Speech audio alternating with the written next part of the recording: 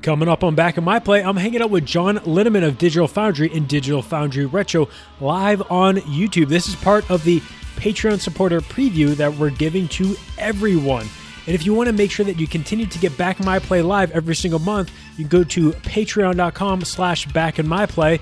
Support the show at $5 or more per month, and you're going to get access to that 2.5 hours of additional content, which also includes Back in My Play Radio, which you can sample in this feed, and the weekend rental, which you can sample at backinmyplay.com. This is very vital going forward so I can continue to grow the show, invest time and resources to make it bigger. And if you love the show, if you really want to help it grow going forward, that's the best way to do it. It takes just a couple minutes to set up. And again, for $5 or more per month, you're going to get 2.5 hours of additional content. Plus, if you're supporting the show at $10 or more per month, you get to direct the conversation of the Back in My Play live show and tune in live. I'm really excited about this, and I hope, again, I know it takes a couple minutes to go over there and do it, but it means a lot if you support the show. $5 per month, about the price of a cup of coffee, and it's going to allow me to create additional content, not just for Patreons, but for everyone else. So please head over to patreon.com/backinmyplay. And for all you awesome current Patreons of Back in My Play, you may need to adjust your contribution to make sure you still get this exclusive content, because when I flipped the switch, you went from supporting the show at $1 per episode or $2 per episode to $1 or $2 per month. So you'll need to log back into your account and then adjust it accordingly to either $5 or $10 or more per month. I really appreciate your support. Hopefully you can head over to patreon.com/backmyplay, help myself and the show so we can continue this show going forward into the future. Now, without further ado, let's get into the episode. We're talking about Xbox. We're talking about like really weird video stuff with the Xbox. We're talking about FrameMeister scalers. We're talking about Quake II and the awesome work that John is doing at Digital Foundry. That and so much more is coming up right now on Back in My Play Live.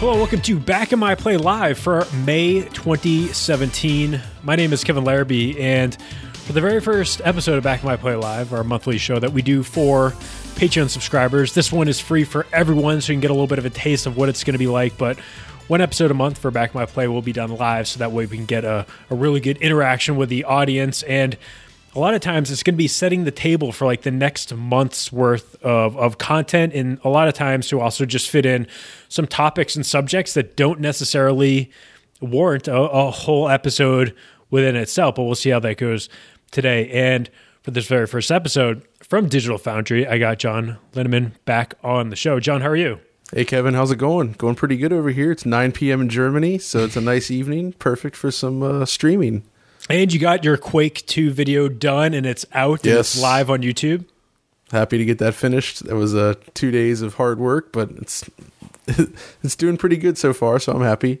Yeah, that people seem to dig it. It's amazing how much our like memories just seem to smooth over the rough edges of a lot of that stuff. Like, I totally remember playing Quake II on what must have been like a Pentium, like 400, like a Celeron processor. Oh, yeah, like, that sounds right. A terrible computer. And even at one point, I had some sort of like Pentium 2 300 machine, but like not with 3D graphics, just like whatever was in the computer that my brother borrowed from work and gave to me. But man, that game needed a lot of horsepower. It seemed to be like really the crisis of its time, needing tons and tons of hardware behind it to even get to like 20 frames per second.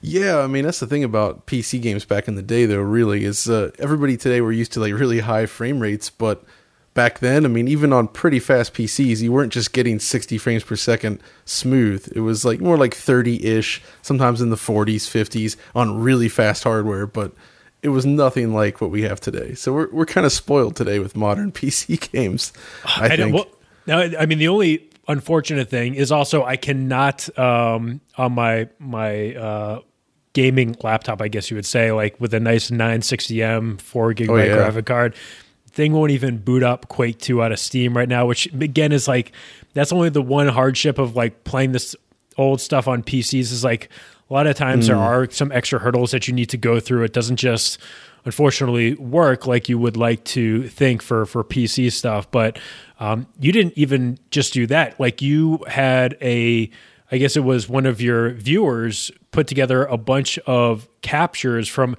actual hardware, like 3D FX graphics cards at the time. That's exactly right. He actually reached out to me a week or so ago, and it's a guy that lives nearby in Germany even. Oh, wow. And he said, yeah, he's like a 3DFX voodoo collector, so to speak. So he has like all of the different cards handy. So he was just like, just tell me what you want. And I was like, all right, give me some of this footage here, here, and here. And he got back to me in like three or 4 days with like, here's like 30 minutes of footage from all these old PCs. And I'm just like, okay, this is cool. So that really awesome. Helps out. Yeah, getting that like extra helping hand from the audience is huge. And it means like for your job, you don't need to have this closet full of like, you know, like what would you need? Like 3-year increments of computers to try to capture all this stuff? I mean, I'd love to have some old PCs around, but I don't have the room for it. I'm trying to keep everything kind of streamlined. And so, you know, it's great to have people out there that are able to help on that stuff. Do you know, are there other options for you to emulate certain, like, whether it's like 3D FX cards or video cards of that era, like not necessarily DOS box, but something that would give you something close? Yeah, sort of. Like, well, actually, yes. 3D FX, there's a lot of different ways to approach it. I mean, the most common way is to use like something called a glide wrapper, which is basically kind of like hooks into the driver or the glide APIs and translates them over to a modern card. But there's other ways as well. There's something called PCEM, which is just a PC emulator. And on a fast PC, you can very accurately emulate like a Pentium 166 MMX, and it has 3DFX Voodoo support in it, and it behaves like a real PC from that era. So That's it's cool. So it's genuine emulation of the real hardware, and it works pretty well. It's a neat thing to see. Yeah, and also, you know, I'd be remiss if we didn't talk about a couple of things. I do want to continue talking about Quake II a little bit, but also for people that are watching right now, and unfortunately, if you're listening to this in the future, we do have a live chat going, and I see people pop it into the chat. If you do have topics that you want us to jump to, that's what this is all about. You guys get to really direct the conversation, and if you do have any questions or topics, like I said, you want us to cover, put them in the chat, and I will keep track of all that stuff. In the meantime, I do have a little bit of an outline of stuff that we're going to go over, but feel free to start throwing stuff, or if you have anecdotes about Quake 2, put them in the chat. I'd love to throw them into the show as well. That's really what I want this show to be. So you also looked at some of the console ports of Quake 2, and I remember playing a little bit of Quake 2 on the N64, but what really blew me away was Quake 2 on the PlayStation 1. Did you play that back in the day? Did you remember how like impressive that was? No, I actually didn't play that back in the day because it came out after the Dreamcast was already out. So of course, in my mind, I was like, well, I'm all the Dreamcast now. Like PlayStation, that's old. So I didn't appreciate it yet. So I picked that up maybe 5 or 6 years ago just on a whim. And man, I was really impressed with what I saw. I mean, it looks and runs better than any other first-person shooter maybe on the system. Yeah. And it's certainly smoother than most N64 shooters. I mean, it really does run well, and it looks great. It's an amazing game on there. And the fact that, so the craziest thing that I didn't really get to test here, but after looking it up, apparently if you have 2 multi-taps and 4 PlayStation mice, you can do 4-player split screen with mice. So you do mouse look in 4-player split screen on a PlayStation. So what were there like 4 people in the world that ever did that? They all knew each other and got together and did it. Or it was like QA. Probably QA and maybe one other household. I mean, that's kind of how I felt when I got to play Doom on the Atari Jaguar. I played it networked with a friend. And I was just thinking, like, how many people actually have ever done this in their entire life where you had 2 Jags in one place playing Doom? Oh, my only guess is like those virtual people that are those conceptual people like must have walked into their local electronics store while they were on clearance and just both picked up a Jaguar for like $20 and a copy of Doom.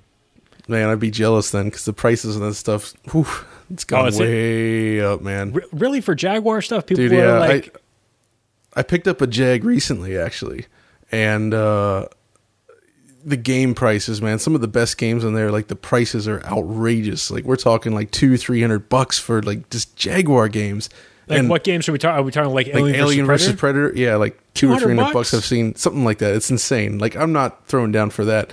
I mainly picked up the Jaguar because I want to do an episode on it, and I found some friends that actually have Jaguar carts that they're willing to lend me, so I can at least do a real episode on the system without spending like $1,000 getting the game, because there's no EverDrive equivalent. I think somebody's working on one. I was going to say Kirks needs to get on a Jaguar EverDrive for us. There's somebody doing one of them, but it's not available yet. So maybe eventually that'll be great, because that's a perfect system for an EverDrive. I bought an EverDrive yesterday. Nice. Which one? For PC Engine. I got a RGB modded. What would it be? It would. I did not get the PC Engine Duo. I just got one of the core graphics, I believe. Hardwares. Excellent. Yeah, just because like I don't know if it's something that's talked about a lot, but like Dojin Dance is like the guy that does a lot of mods in Japan. And from talking with the My Life in Gaming guys, it seems like a lot of the mods that Dojin Dance has done are kind of shitty. So yeah, that's true. So maybe you like, if you're going to go that route and you need to play discs, PC Engine CDs, like go with someone else that's doing the modding and stuff. But I just like, if I'm thinking PC Engine CD, like exclusives, the only thing I think of is Rondo of Blood. Like that's the only thing I really care about. Yeah, I mean, there's some other good games in there as well, of course, but totally. And there's some great ports, like Gradius 2 on there. Awesome. It feels very close to the arcade, stuff like that. I have a few other good games on the shelf over there for the PC Engine, but the CD, but it is a good system to have an EverDrive for, I agree, because the Hue cards are very expensive.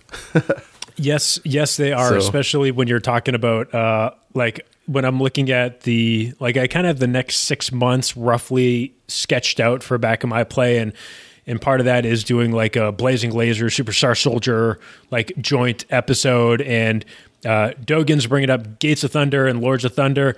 Totally. He's right. Absolutely. Lords of Thunder is on Sega CD, so it's a different soundtrack, though, a little bit, I think. Also, you can't forget Valis, especially the remake of Valis 1. Have you played that? Yeah, there's some good intro music for that. It's fun. It's fun. I like that. Let me make sure we get some of the questions from the chat going on here, because we got some questions for you too, John. So I guess question, how do you get the N64 and PS1 footage through your tool? I thought you said they outputted analog. Yeah, so a lot of people had some questions about that because of an issue I ran into in the Metal Gear episode. And I guess to clarify that, the issue is when you run analog footage through, we have to use an algorithm that's sort of like it's a little less accurate, so it works as long as your game has vertical sync enabled, right? And most retro games do, but a few older ones, or a few games like Metal Gear Solid 2 actually have screen tearing. And as soon as you do analog video plus screen tearing, it basically just stops. It doesn't detect very well, which means I would literally have to go through frame by frame and add in the tear lines manually, and that's hours of work. That's insane, yeah. Not worth it. So but for these games, PlayStation and N64 and all that, most of the games are V-synced, so it's no problem. Just run it right through and maybe correct a few errors, but it works. While we're hitting on some questions from the chat, what are your physical video game holy grails? Have you found it or still hunting for it? Oh man, that's always a good question, isn't it?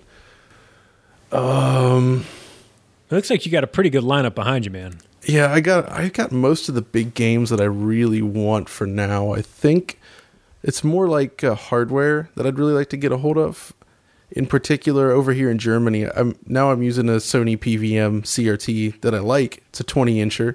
It's great, but I really want one of the ones that can do HD and SD at the same, so you can do 480p, 720p, and of course 240p and 480i. But those are extremely rare to begin with, and they're almost impossible to find in Europe. So I've never even seen one for sale, and if it goes on sale, it'd probably be quite expensive. So I mean, that kind of thing I'd really like to get a hold of. I would really like to get into some Amiga stuff, actually, because it's kind of a weird path that I've not gone down. I don't know. So, especially over here, the Amiga and those kind of computers are really popular in Europe. Not so much in the States, but there's some cool stuff on there. Oh man, like I mean, you want to just have some fun. Look at some arcade ports to the Amiga on on YouTube, and it's just like kind of, you almost want to say like, guys, what was the point? Did you really need to do that? Is it even close to resembling what the arcade version was? Maybe not. So I guess Dogan also has another follow-up. Which CRTs can do that? So is it like a specific model that you're looking for? Is it a Sony PVM? There's a few specific models of the Sony PVM monitors, like maybe 2004, 2003-ish range, that actually do have the capability to do all of those different modes in one display. And yeah, I mean, they're really, really cool. I think I've seen one in person before, and it looks quite nice. So just hard to get a hold of. Yeah, that's a good question. Luckily, I don't think I have any more gaming holy grails, because I've kind of fallen into the, like, I try my best to buy something on a virtual console or some sort of like online service. But for the most part, I'm very EverDrive heavy for pretty much every single console, I think. I mean, except for like the Sega CD, but I don't necessarily have any kind of like crazy holy grails for all that stuff, because I'm like, if you kind of look over the last like even 4 years of the show, like I've kind of owned everything that I wanted to at some point, but then I sold it because like part of the fun is just finding it and buying it and then having it in your house, like whether it be like having, I mean, this might be something I pick up again down the road, but having like another like Neo Geo Omega MVS. Oh yeah, those are awesome.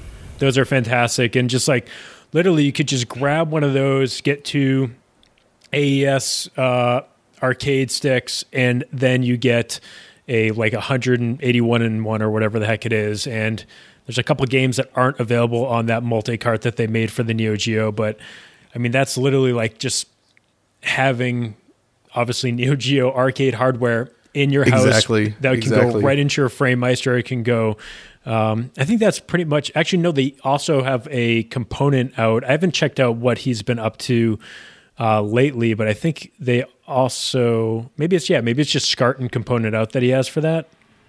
If I had to guess. That sounds good enough to me. No, yeah, that is pretty good. But now like we're seeing more and more things that are, and this is at arcadeworks.net, and I actually interviewed him years ago. Like it was one of the maybe first 20 episodes. But yeah, this is pretty good. You can go output through composite, S-Video component, or through SCART, which is really, really good. But we're seeing more things like whether it be NES hardware that is now just going straight up HDMI out and just simplifying it even more than that, so you don't necessarily have to go through the upscaling of a FrameMeister or need to be in Europe and have an old, SCART tube. That's the funny thing about SCART cables for, the live chat there is when you go to like regular electronic stores here in Europe, you just find aisles with SCART cables. Mm-hmm. Like in the US, you'd never even think of that. When I first started this stuff in the US, it's like, oh man, I got to get a hold of these SCART cables, but they're not that. You actually have to special order all of them. But here it's just like, dime a dozen. Yeah, and again, like this is a hobby that can get super expensive, but like, I always like to go on the side of like, it doesn't have to be. Like you can, depending on how, deep you want to get into the gray area of what we do, like whether it be an EverDrive, whether it be a RetroPie that we might talk about in a little bit, setting one of those up.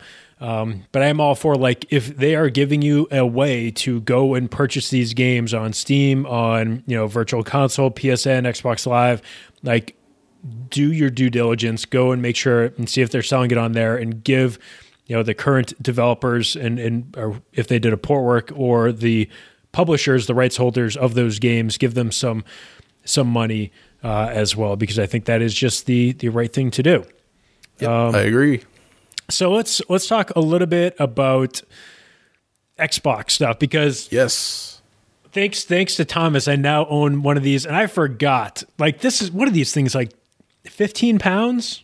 They're pretty heavy. It might be the heaviest console ever made. It is an absolute tank of a console. And friend of the show, Thomas, I think his unpopular gaming opinions, I might be messing that up right now, but we actually met up at Starbucks today because he moved back to Massachusetts. Nice. And he brought me a soft modded Xbox, which is awesome. Thank you so much for bringing that. Unfortunately, the drive doesn't work. So I have copies of Doom 3 and Mercenaries next to me, and now I'm still trying to get everything together, which, as I put that down, sorry for a second, makes the whole camera shake. It like shakes my house. Like, it's like, it is an absolute brick. It's why you were like, it was built like a tank. It was so great. They had the power supply built in. You literally had like just a PC DVD drive and a motherboard in that thing. And it was like, we forget, like, this thing had, a gigantic fan on the back. It had, the network adapter obviously built in, and then the ability to go, up to 720p output out on this thing. Oh, and this is actually like, it must have been one of the later ones because it does have, it's a 2002 model, but it has that additional thing. I don't know if you remember, but like a couple years into the Xbox life cycle, they ended up sending out a bunch of new power adapters to owners. Oh yeah, I remember that. Because I guess the other ones were catching on fire and they had to be super duper safe. But yeah, but anyways, I'm outlining all this stuff, and it just happens today that I also got email from Ryan Payton. So I think this is a cool little side thing that we're also going to do, is talk about the Xbox in Japan. Oh yeah, actually, it's funny you say that because I've been sort of planning an episode for DF Retro where I look at sort of the more, I don't want to say hidden gems because I just see that word on the screen there in the questions, but more like those weird or interesting games that came out of Japan for the Xbox. And there's some pretty cool ones that push the limits of the system, but also just a lot of good games. I mean, it may not have been popular there, and hopefully Ryan can sort of give us more information on that when you talk to him, but the Japanese developers were actually producing pretty amazing stuff for the system. Oh, so it's cool. I mean, like, it is, and this is something that I was talking with Thomas about this morning, is like, it got that notoriety as like Dreamcast 2 because the sequel to Jet Set Radio came there. Panzer Dragoon ended up going there. And it wasn't just like, and this is like the thing where I have a document now set up, and now I was like, oh yeah, okay, we'll probably be able to do like, squeeze out 4 episodes talking about the original Xbox. I now have 6 episodes, and this is like super deep. And this is what's cool about doing these live shows. We kind of like talk it out a little bit, but an episode just talking with people that were in the press at the time, talking about the launch and like kind of how messy the messaging was before the thing launched. And then it just happened, like Bungie just by some miracle were able to get Halo up and running properly before launch. Obviously Xbox in Japan, talking about just like not just exclusives, but games that ran best on the Xbox, talking about modding Xboxes and just the incredible outlets that opened up. Like, if you had a modded Xbox back in the day, you had the best media center hardware in the world. Yeah, and this was back when people weren't commonly hooking up their PCs to the TV. There wasn't really much in the way of like an Apple TV or that kind of thing. I mean, having a box that worked in your TV and let you do all of that stuff was amazing. You could just rip DVDs right to the hard drive, rip your games to the hard drive. It was an impressive thing. Yeah, and somehow this Xbox, I think it was because you can tell from the stickers, like it was traded in somewhere, but this is just some mystery Xbox that we found. It just happens to have Metal Wolf Chaos on it. So oh, nice. That's on the hard drive with Xbox Media Center. But like with doing all this, like I am going to find another Xbox. Like I just want an Xbox that works and that I can just, like, I already bought some physical games that I want to be able to like just get that authentic experience, but it will be also cool to mess around with some of the cool things that they allowed you to do, whether it be, it's not like we stream XVID files to our TVs anymore. But you could do that. And like you were mentioning, Like this is before even like PCs were being hooked up to TVs. This was like before Microsoft started offering media center PCs. Like that was Windows XP and I think it was just Windows. Was it Windows Vista? They actually released Windows XP Media Center Edition on some new PCs.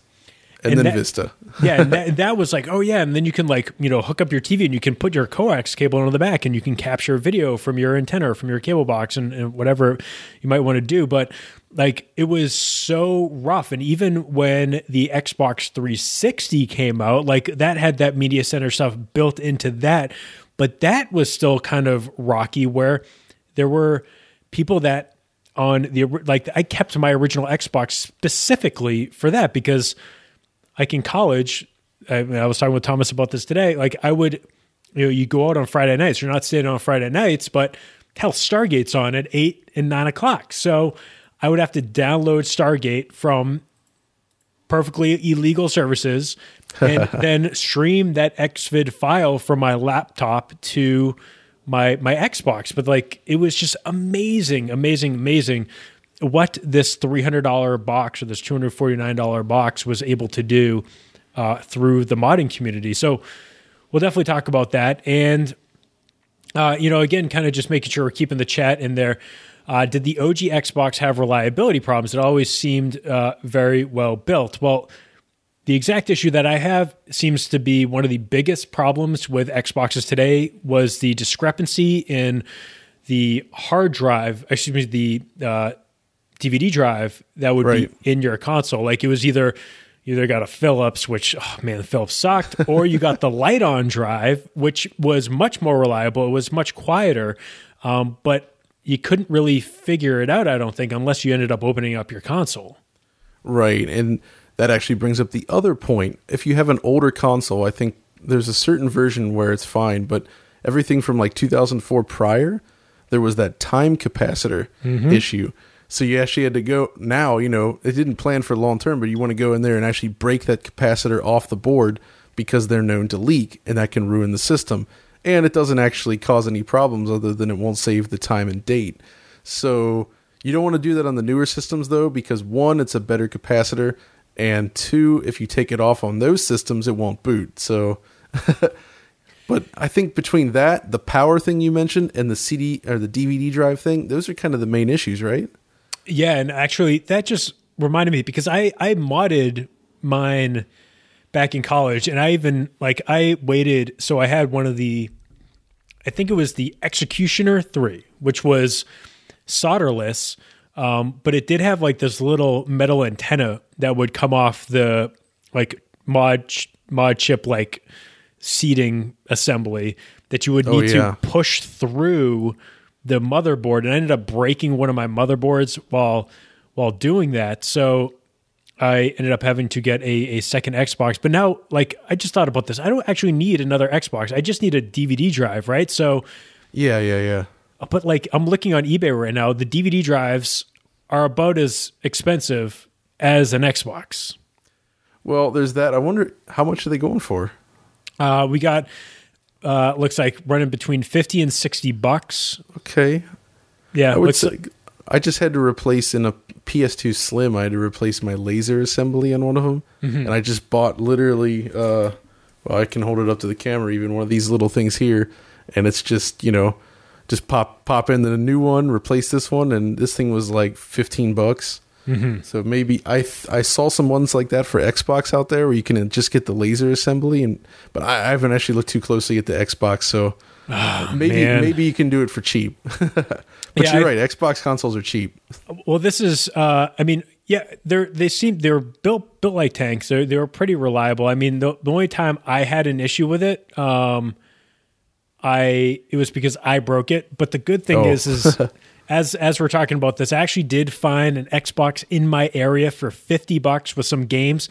Plus, it has the component cables. Oh, nice. That's like good. Official component cable. So that in itself is worth $50 because the HD, high definition kit or the official, like Microsoft released two things. They had their official HD kit, which was like a box that you would hook up component cables to. and then put that to the TV. Plus, they also had a separate official HD, like it was just the whole cable itself with that was component video out instead of having to go to the, what was it called? The HD kit or the advanced video kit? Oh, geez. Might be the advanced one. Something like that. I can't remember exactly. I bought the box back in the day. That served me well for years. So yeah, I'm going to have to find one of those. But like now it comes to, well, how do we capture this stuff? Because like that's something I want to do is not only be able to, play these games on, like, I don't have a CRT that does component right now. All I have is a Commodore 64 monitor, but I do have a FrameMeister, and like I was going through all these different possibilities on how we could do this, whether it be go from component to HDMI, but like those are kind of iffy all the time. Like that's pretty iffy. Yeah, exactly. And like the other thing was this, which was a, and actually let me pull this up so I have it in front of me, a D terminal to component. But I ordered this. D terminal is the same as component, basically. Oh, okay, cool. Okay, so I got that, and then but I made the mistake because I didn't look at the back of my FrameMeister. I didn't think male female. I bought unfortunately a female D terminal cable, and this was like $20 from Japan. So I made that mistake, but it seems to be like this is the best way to do it is to get a male D terminal cable that has component at the end, so you can then go like. But now we're talking about like what is this, like $80 to get set up to play Xbox games? Didn't your FrameMeister come with the connector for that? I don't think so. Both of mine did, actually.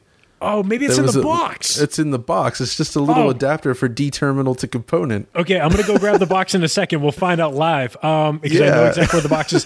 But then while I was digging through my stuff, I also found this old Elgato. Yeah. Which has... with component leads. Exactly. It has component leads. It maxes out at 30 frames per second, but hell, a lot of the stuff on the Xbox did anyways. So I think like this might be another option if you wanted to just get an HDMI signal is to go, component into your old, like this is the old Elgato model. Like I think it might've been the original, and then go from here, go HDMI out to your TV. And this will also allow you to go to a FrameMeister or whatever, which I don't think you really need because you're going to be outputting 480p or 720p. You don't need to throw scan lines unless you're playing like Marvel vs. Capcom 2 or something. That's right. All right, so while I am doing that, John, why don't you answer a couple questions from the chat, like talk about some hot hits like Doom and Riddick, and I'm going to go get my box. Sure thing. All right, Dogan, so you're asking, what are the most technically accomplished games on the Xbox? And I'll just turn around here, and actually, the shelf in the back is my dedicated Xbox shelf. Let's see.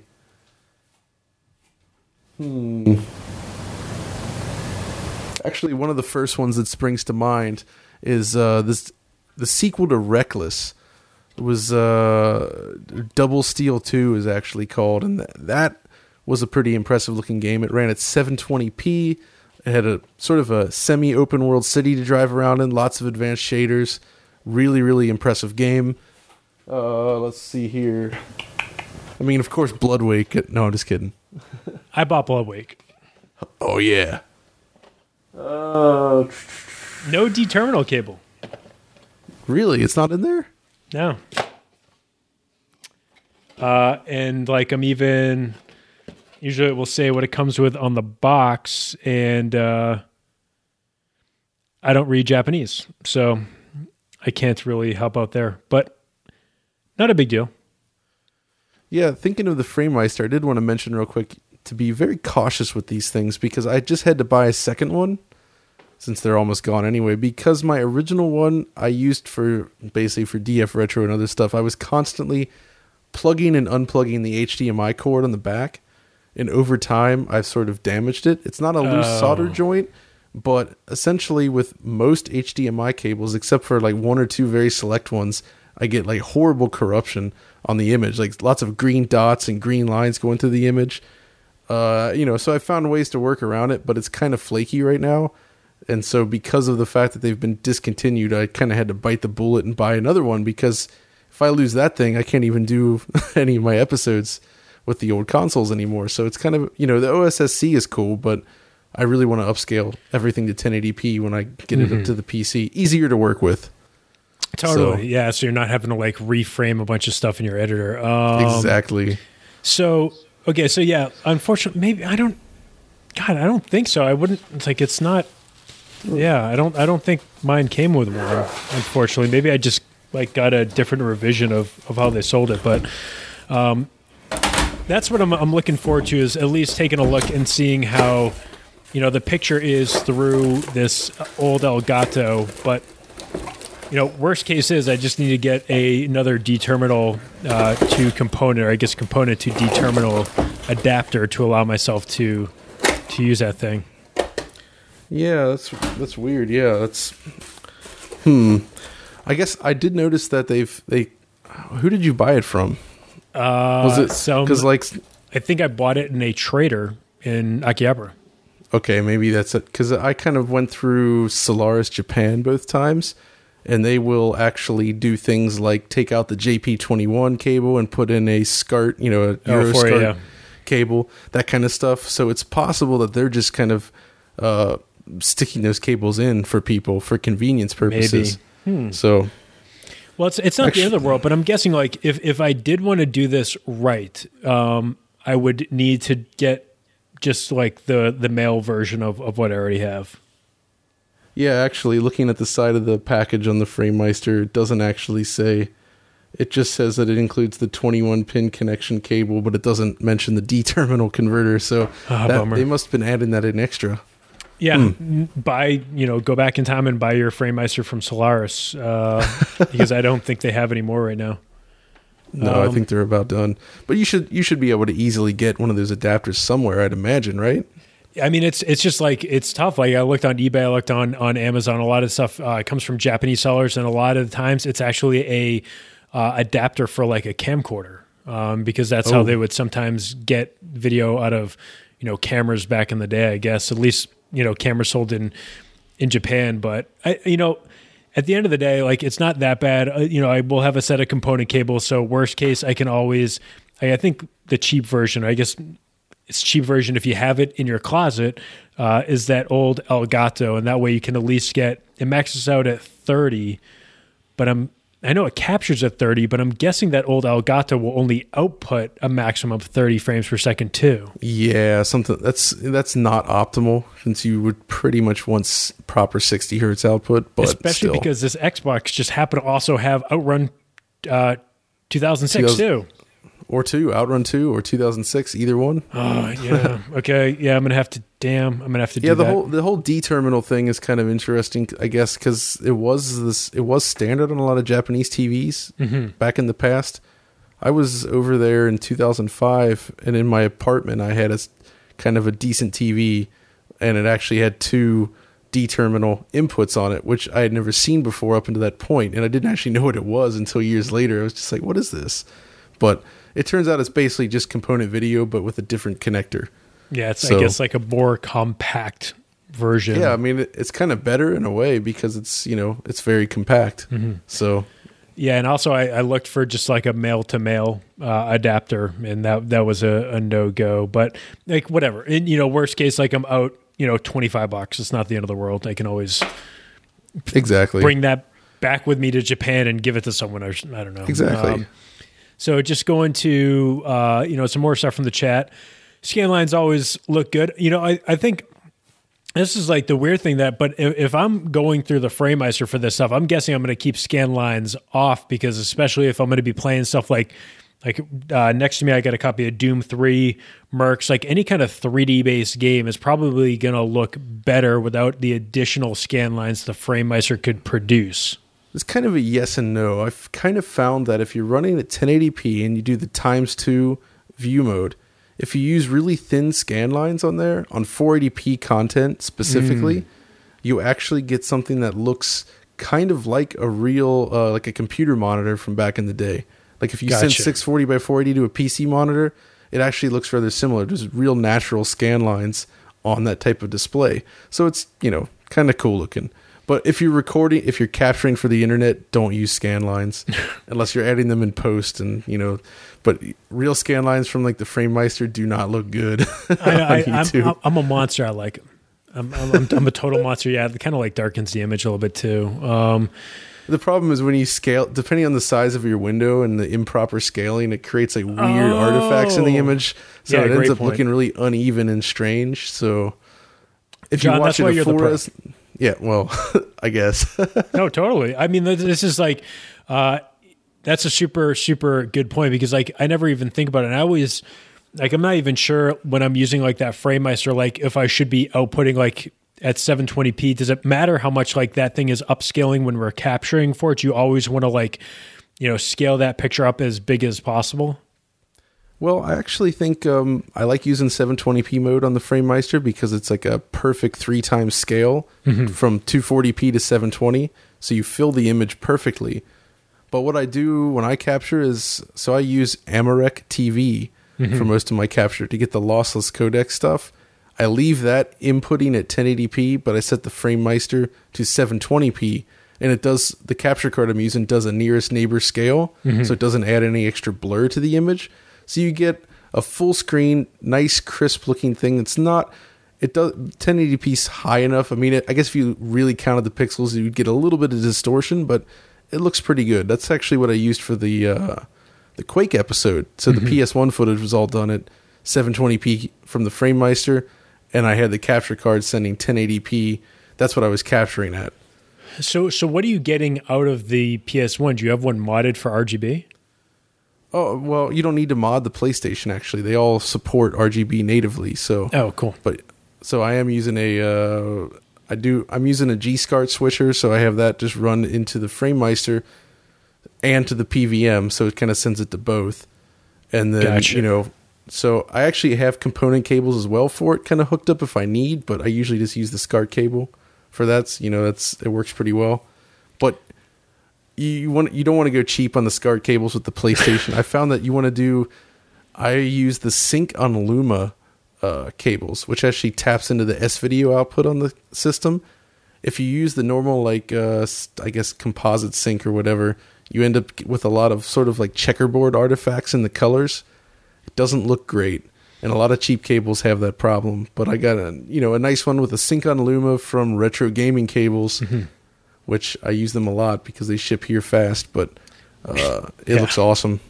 I mean, that was another thing that I was looking at was there are Euro RGB SCART cables for the original Xbox, but then at that point I'm guessing I would need to go from that to, and also get the Euro adapter for my FrameMeister to be able to hook that thing up. But like, for the audience, if they do think about doing this, and for myself, like what is the difference between, a SCART cable wired for composite sync or C-Sync versus one that's not? Oh, geez, the whole C-Sync thing. Oh, man, off the top of my head. It's an extra $5, so it must be better. I always get confused on exactly what that comes into play. I'm not so sure that C-Sync matters in a lot of cases, but I have seen it sort of... It looks like it's only for like certain PVMs that require certain it to types function. of displays seem to use it. There's a lot more details. I need to kind of look it up to refresh my memory on that because I'm actually just using a sync stripper to remove that from the chain anyway. Well, I'm thinking, okay, if we're coming to some sort of like a game plan, because like this is something that obviously is going to be a big part of one of the episodes, is literally just going to be about the hardware itself, and I'm trying to get certain members of the original hardware team to come on the show to do this stuff. But talk about the original hardware and really the best way to play this stuff today, because obviously, like, there's a couple things that you can look at. One, you mentioned quality cables. Stay away from the generic component cables that are available on eBay and are on Amazon for $5 for the Xbox, because they are terrible. They are really, really bad cables. There seems to be no real in between the $5 Chinese crap and the $50 to $60, like whether it be the official Microsoft stuff, whether it be the cable, the box, or also this is what I had back in the day, because at the time I worked at Best Buy. So when you buy Monster cables, like they were marked up like 70%. So I had the official Monster component cables for the original Xbox. That's another option, but they're all in like the $50 to $60 range to pick those up. But it looks like from this guy who just emailed me back, I'm going to be picking up an Xbox tonight that has some component cables and some shitty sports games. But a copy of Halo too, or Halo as well.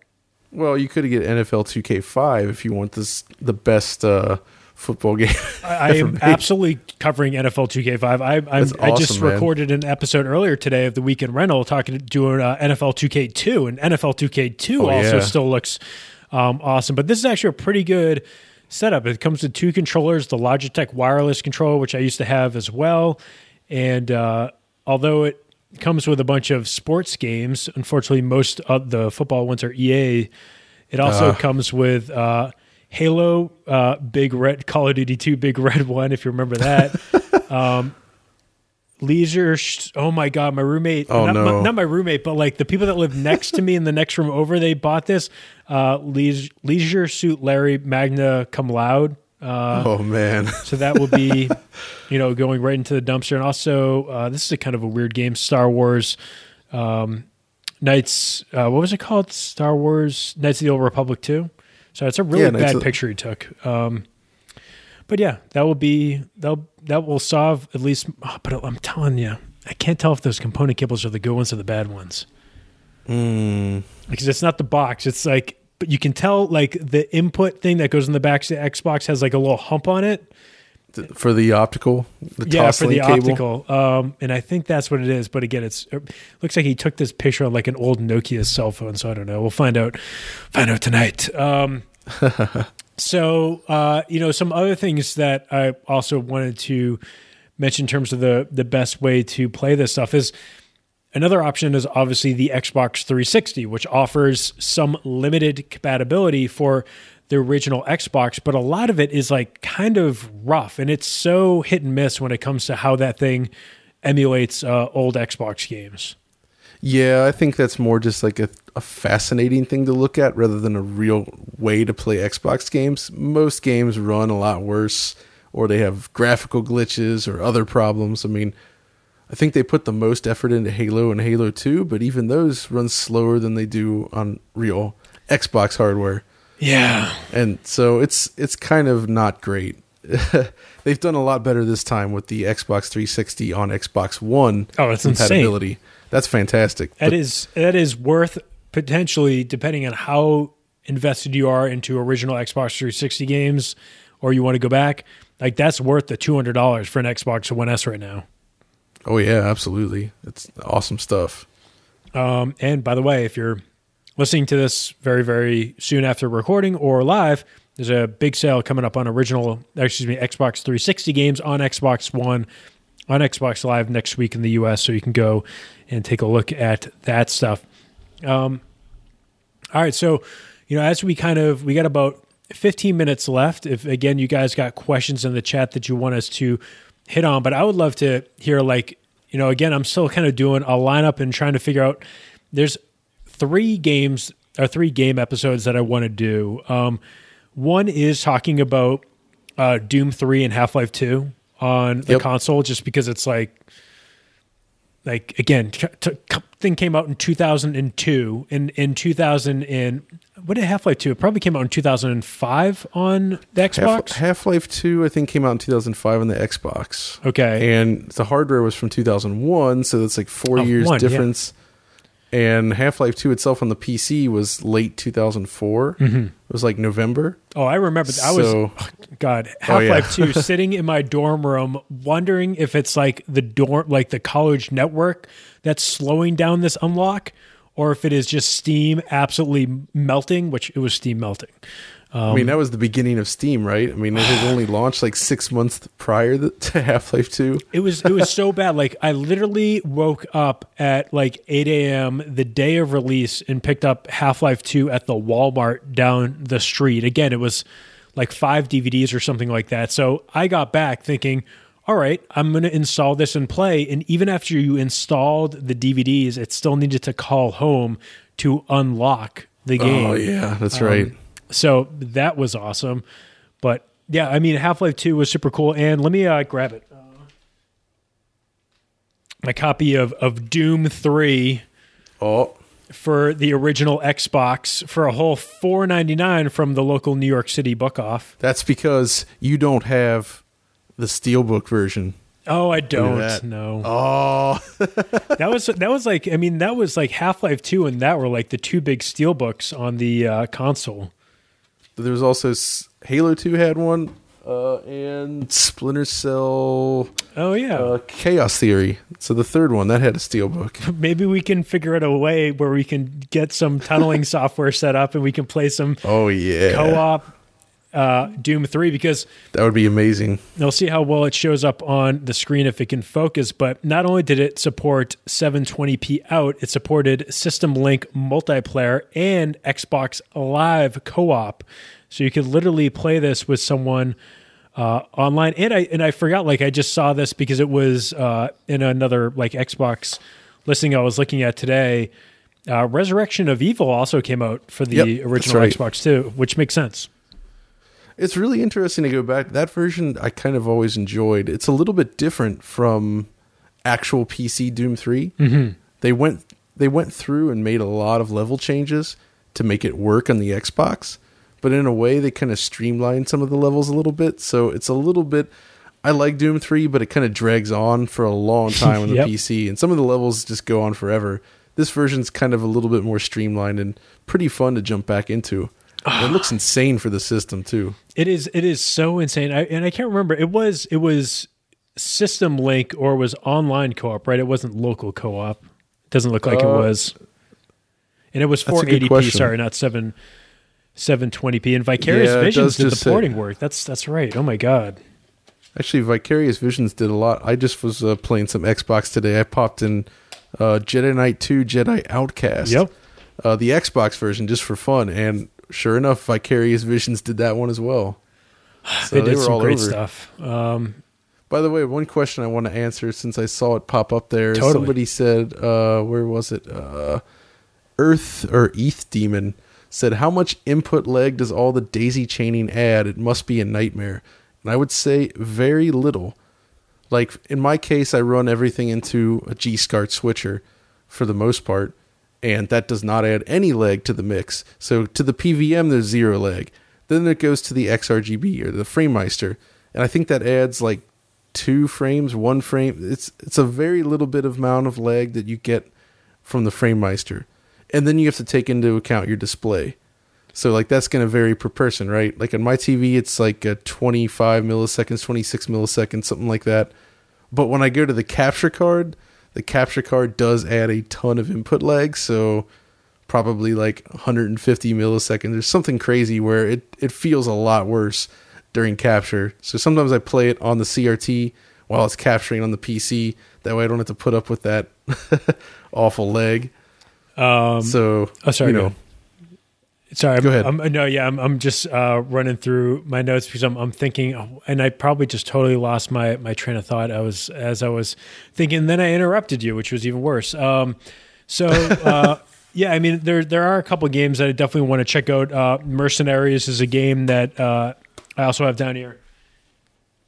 Again, if you're in New York City, the local book off. And I will say this, like Book Off is it's a chain of stores that sell used like books, CDs, movies in Japan, but they do have a store in New York, and I think there's like one in San Francisco as well. But they know what they're selling. Like they have a limited section for old stuff in their store, but they put out like the best stuff. Like they had 5 copies of Shenmue 2. They had like they were like stacked, but it was priced accordingly. Like they knew what this stuff was worth, but they also had, I'm trying to think, like they had a bunch of copies of just like really like great and expensive games. The thing that I'm still looking for, Time Splitters Future Perfect. That's definitely something that I want to cover just because. Like, have you followed like any of this stuff? Like the community for, maybe it's just because I randomly got like hooked into some Facebook group, but there's a really hardcore Time Splitters community that is keeps trying to like remake the old Time Splitters games, or like to, Oh wow. I guess who owns them? So now it's Ubisoft, right? I think it was so Dam Buster Studios, right?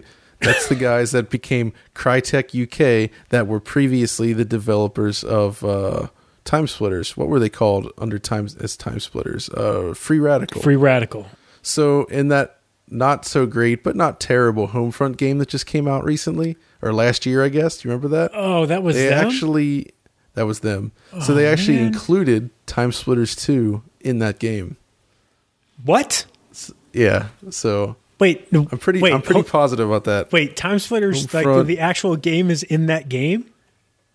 Time Splitters 2. Oh, I wonder if it's the whole game, but that is almost worth purchasing because Time Splitters 2 is dope. It's just it's 2 levels so it's not the whole game. That still works, but still, it's like 2 levels of 2 levels of Time Splitters 2 buried in there. Better than the rest of Homefront. So it's nice that cool, they actually included that value.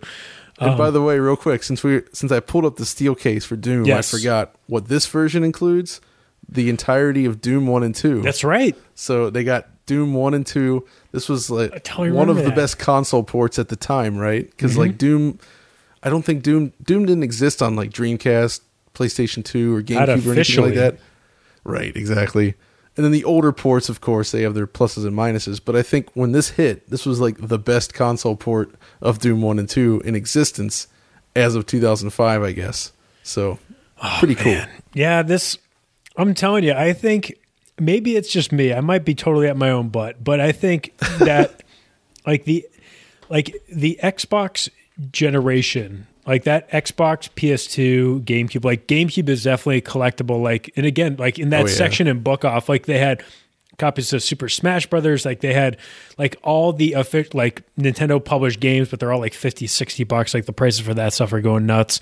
But yeah, if you're ever in New York City, go and track down Book Off. It's pretty close to 30 Rock, like Rockefeller Center, so you can always find your way over there and take a look. Because like, Doom 3 is worth $5. Mercenaries is worth $5. Like I'll pay $10 to get these 2 games. And on the flip side, if we have any European viewers, I will say if you go to Lyon, France, which is where my wife's from, there's a store called Game Spirit there that sounds very similar, where they just have basically every single rare game you could ever think of. Like all these like $200-$300 Sega Saturn games that you never see anywhere. They're all there. They've got like 8 Radiant Silver guns sitting on the shelf, all that kind of stuff, It's just all of the stuff is there. And of course I go in and drool on it, but it's not like I'm going to drop that much money just on those kind of games, right? But still, man, it's cool. It's cool to see a place. And what's really cool about that store is it's two stories. So the bottom floor is all the game store, and then there's literally like a balcony that overlooks it. And you go up there, and they've got like 20 Candy Cab arcade machines all up top. So they've basically got an arcade on top of the store. It's just smart. The super potato setup. And yes, I saw Magical Chase. God, Magical Chase. Yeah, I don't know. I think I put the soundtrack back, but that was a good episode, by the way. And I listened to that. Oh, isn't that like? Oh man, it's so good. Like, good and music. I just That's finished. Awesome. Actually, it's over there, so I can't grab it. But Wild Wild World 2, which is also really cool, weird soundtrack, and another perk as we get to wrap it up. Another perk of being a Back My Play Patreon supporter of $5 or more is you get shows like this every single month. Plus, you get Back My Play Radio, which, due to the response from that, I might actually bump up to twice a month for people because you seem to want more. It's weird. I didn't really think about it that hard, but it sounds like people that listen to podcasts want more podcasts. They don't necessarily want more video, which I get. So maybe we'll do that as we'll just kind of double that up. But I still, along with that, you get weekend rental stuff, which I still like doing because I'm definitely going to do a couple episodes once I get now I'm like covered in cables. Once I get all this stuff set up and I get a working Xbox DVD drive, I would like to play through some of the stuff, capture it, and talk about it because, I still remember, God, those like reading an official Xbox magazine and IGN Xbox, and just like how ridiculous like the lighting and textures of Doom 3 were on the Xbox. So I'm hoping that I go back into it and it's like a solid 24 to 25 frames per second. No, it's better than that, dude. Is it? It's actually, it's very, very smooth. Doom 3 is so good. And even like, this is why we should still have instruction booklets. Like the instruction booklet is like covered in blood and stuff. It looks like someone got blood all over their hands and started fingering through it. So this is, God, it's an awesome console. Like it was just so good. I can't wait to do this. It's a full color manual too. Yeah, like that's what it was. Like I missed that. And also, that's the thing about Book Off is they only sell complete games, so there are no loose games except for PSP and DS games, which that's what they did. They got rid of that stuff. All right. Well, last piece of news while we're getting towards the end is I ended up getting. This is kind of in your realm as well, John. I got an email from Kurt Collada because.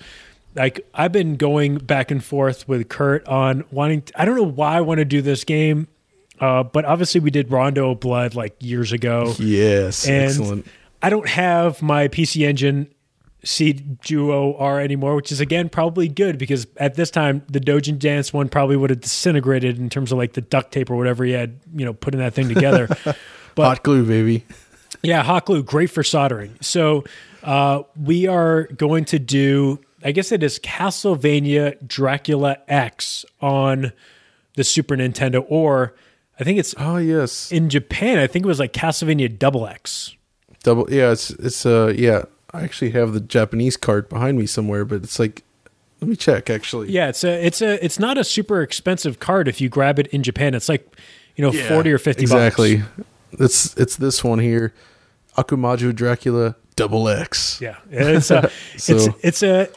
it's a good game. I think like Kurt and I were emailing back and forth. He's like, the only thing I'm worried about is like just saying, how much better the PC Engine version is the whole time. But I'm still excited to play through it. So that is what we're going to do next week for the show is Kurt and I will try to have a civil conversation about Dracula X. And because back then, like, not bad. What are you going to do? Import a PC Engine in 1994 or 5? Well, yeah, of course. But in a way, I'm glad that it exists because it's not really a port. It's pretty much like a new game, right? So yeah, like half of it is different levels. There's the backgrounds are different. There's some new tracks in it, and the music is kind of it's okay. That first soundtrack though is pretty good. Or the first level on the SNES version, they do some pretty cool sound there. It's not bad. Well, anyways, that is what we got coming up. But again, like I said, I want to kind of wrap up with a couple things before we go. First off, like I mentioned, this is after this month, this will be Patreon exclusive, and it will be in a cool RSS feed. It's easy to add into your favorite podcast application, but this is going to allow me to continue to do more of these episodes and continue to do this show. And you can go to patreon.com/backofmyplay. You can support the show starting at just $5 per month. And like I said, you're not just going to get this, you're going to get Back My Play Radio. You get the Weekend Rental video series and any other additions that come on top of that as I continue to shape this based on what the audience wants. But that means so much. If you do enjoy this show, if you head over there, I know it takes a couple minutes to set up at patreon.com. It's a really nice interface. It's easy to get set up on there. And again, at the end of every month, they just, take $5, they put it into my account, and that hopefully adds up with a lot of the listeners out there and allows me to set aside more time and do this stuff. Because right now, again, I've talked about this in the past a little bit. We have a couple things. One, we have a lot of awesome people that were already Back in My Play Patreon supporters that were supporting the show at $1 per episode. But once I flipped the switch, what happened is that changed it to $1 per month. So you may need to go back in your account and adjust that. That way you still make sure you get the posts for the $5 or more tiers. So make sure you go and do that if you haven't already.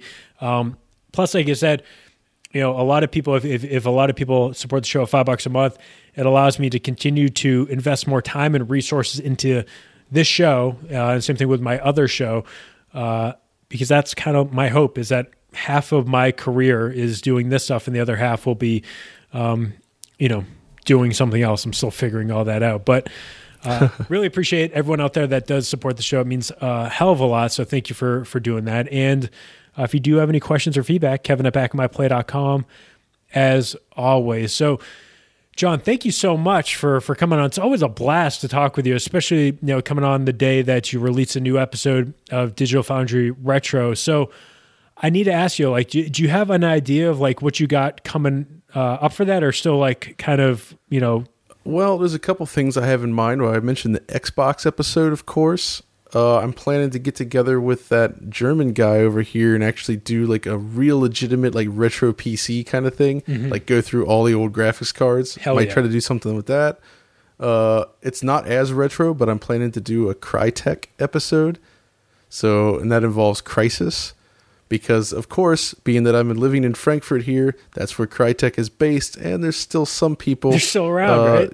That are still around, that are familiar with that. So something there, and, we'll figure it out as I go along.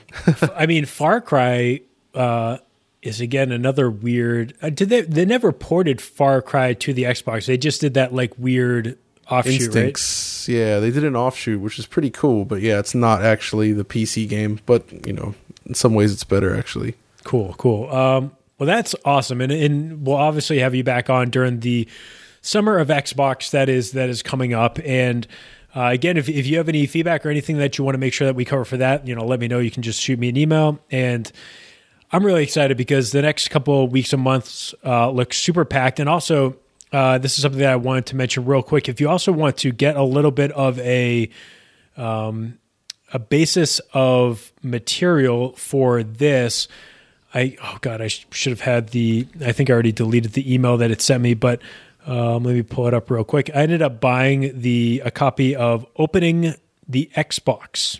Oh, right. Do you remember this book? Yeah, that book. I know that book. Yeah. I think it was Dean Takahashi wrote it. Pulling it up right now. Yes. Dean wrote it, Opening the Xbox Inside Microsoft's Plan to Unleash an Entertainment Revolution. And I ordered a copy of that, which is pretty cheap. You can get used copies on Amazon. It's out of print. But I also stumbled upon another book. Robbie Bach wrote a book. You might remember. That's right. I forget about that. Yeah. You might remember Robbie from Bach. Such E3 stages of, somewhat robotic, but still, meant the best when talking about Rock Band or something like that. But Robbie Bach wrote a book, Xbox Revisited, a game plan for corporate and civic renewal, which I also ordered a copy of because it's $14. Why not? But this is all about let's put it this way. Let's see if they have an inside the cover quote. Yeah.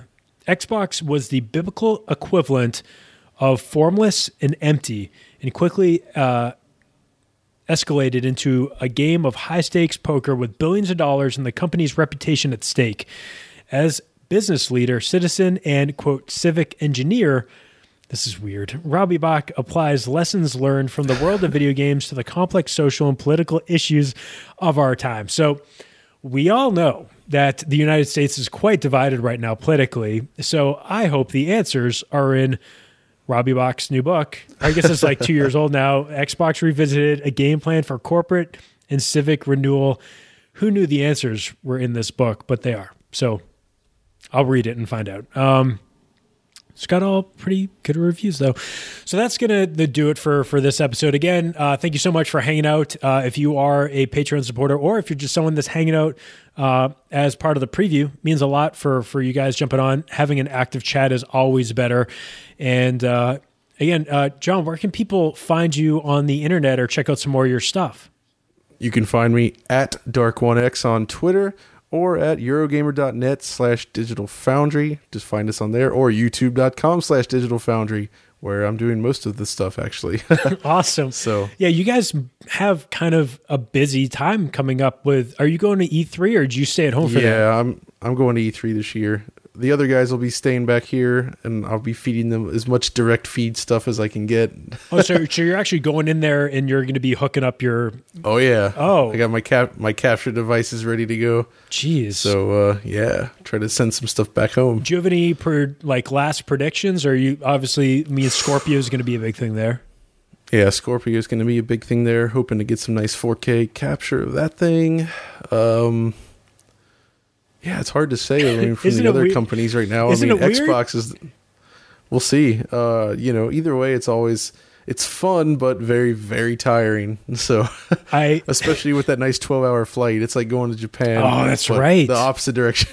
I was gonna say like my E3 time, my one E3 was all I really needed, which was like in-game trailers, copying and pasting, and like waiting for the video compressor machine to get done, like compressing the trailer we just got into like 18 formats, because back in 2008, like you couldn't just say like we got 720p. You had to have like 360. You had to have 240. Yeah. You had to have WMV. You had to have something that would like play in QuickTime or some, or probably even Real Player. I can't even remember what we had back then, but like that was all right. I think I had enough of what that was.